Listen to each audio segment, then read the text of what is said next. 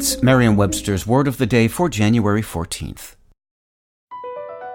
BP added more than $70 billion to the U.S. economy in 2022.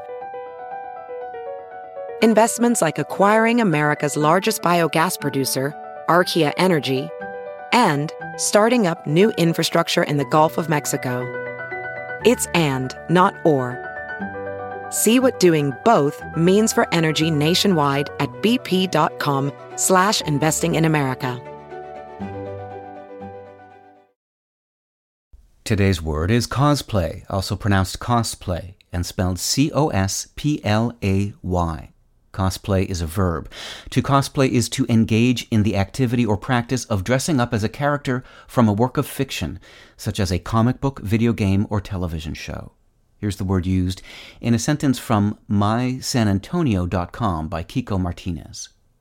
An educator for more than 20 years, Heather Trupia brought her love for the Star Wars franchise to the Hayes CISD School in Niederwald, Texas, about 25 miles south of Austin. She wanted to excite kids about taking the state's standardized STAR test. This included cosplaying as Star Wars characters and performing shows for students.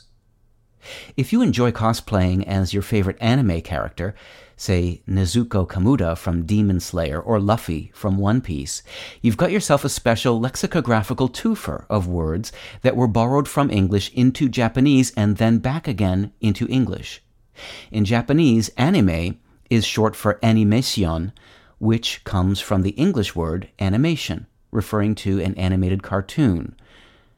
Japanese users similarly took the English words costume and play, as in role play, and combined them into the word cosupure, which was reborrowed into English as cosplay, first as a noun and later as a verb. It's not required that one choose an anime character to cosplay, however. Any fictional character will do, and probably has done. People are even starting to use cosplay figuratively to mean to pretend to be, as in Hercuini likes to cosplay as a much bigger dog whenever they visit the dog park. With your word of the day, I'm Peter Sokolowski. Visit Merriam-Webster.com today for definitions, wordplay, and trending word lookups.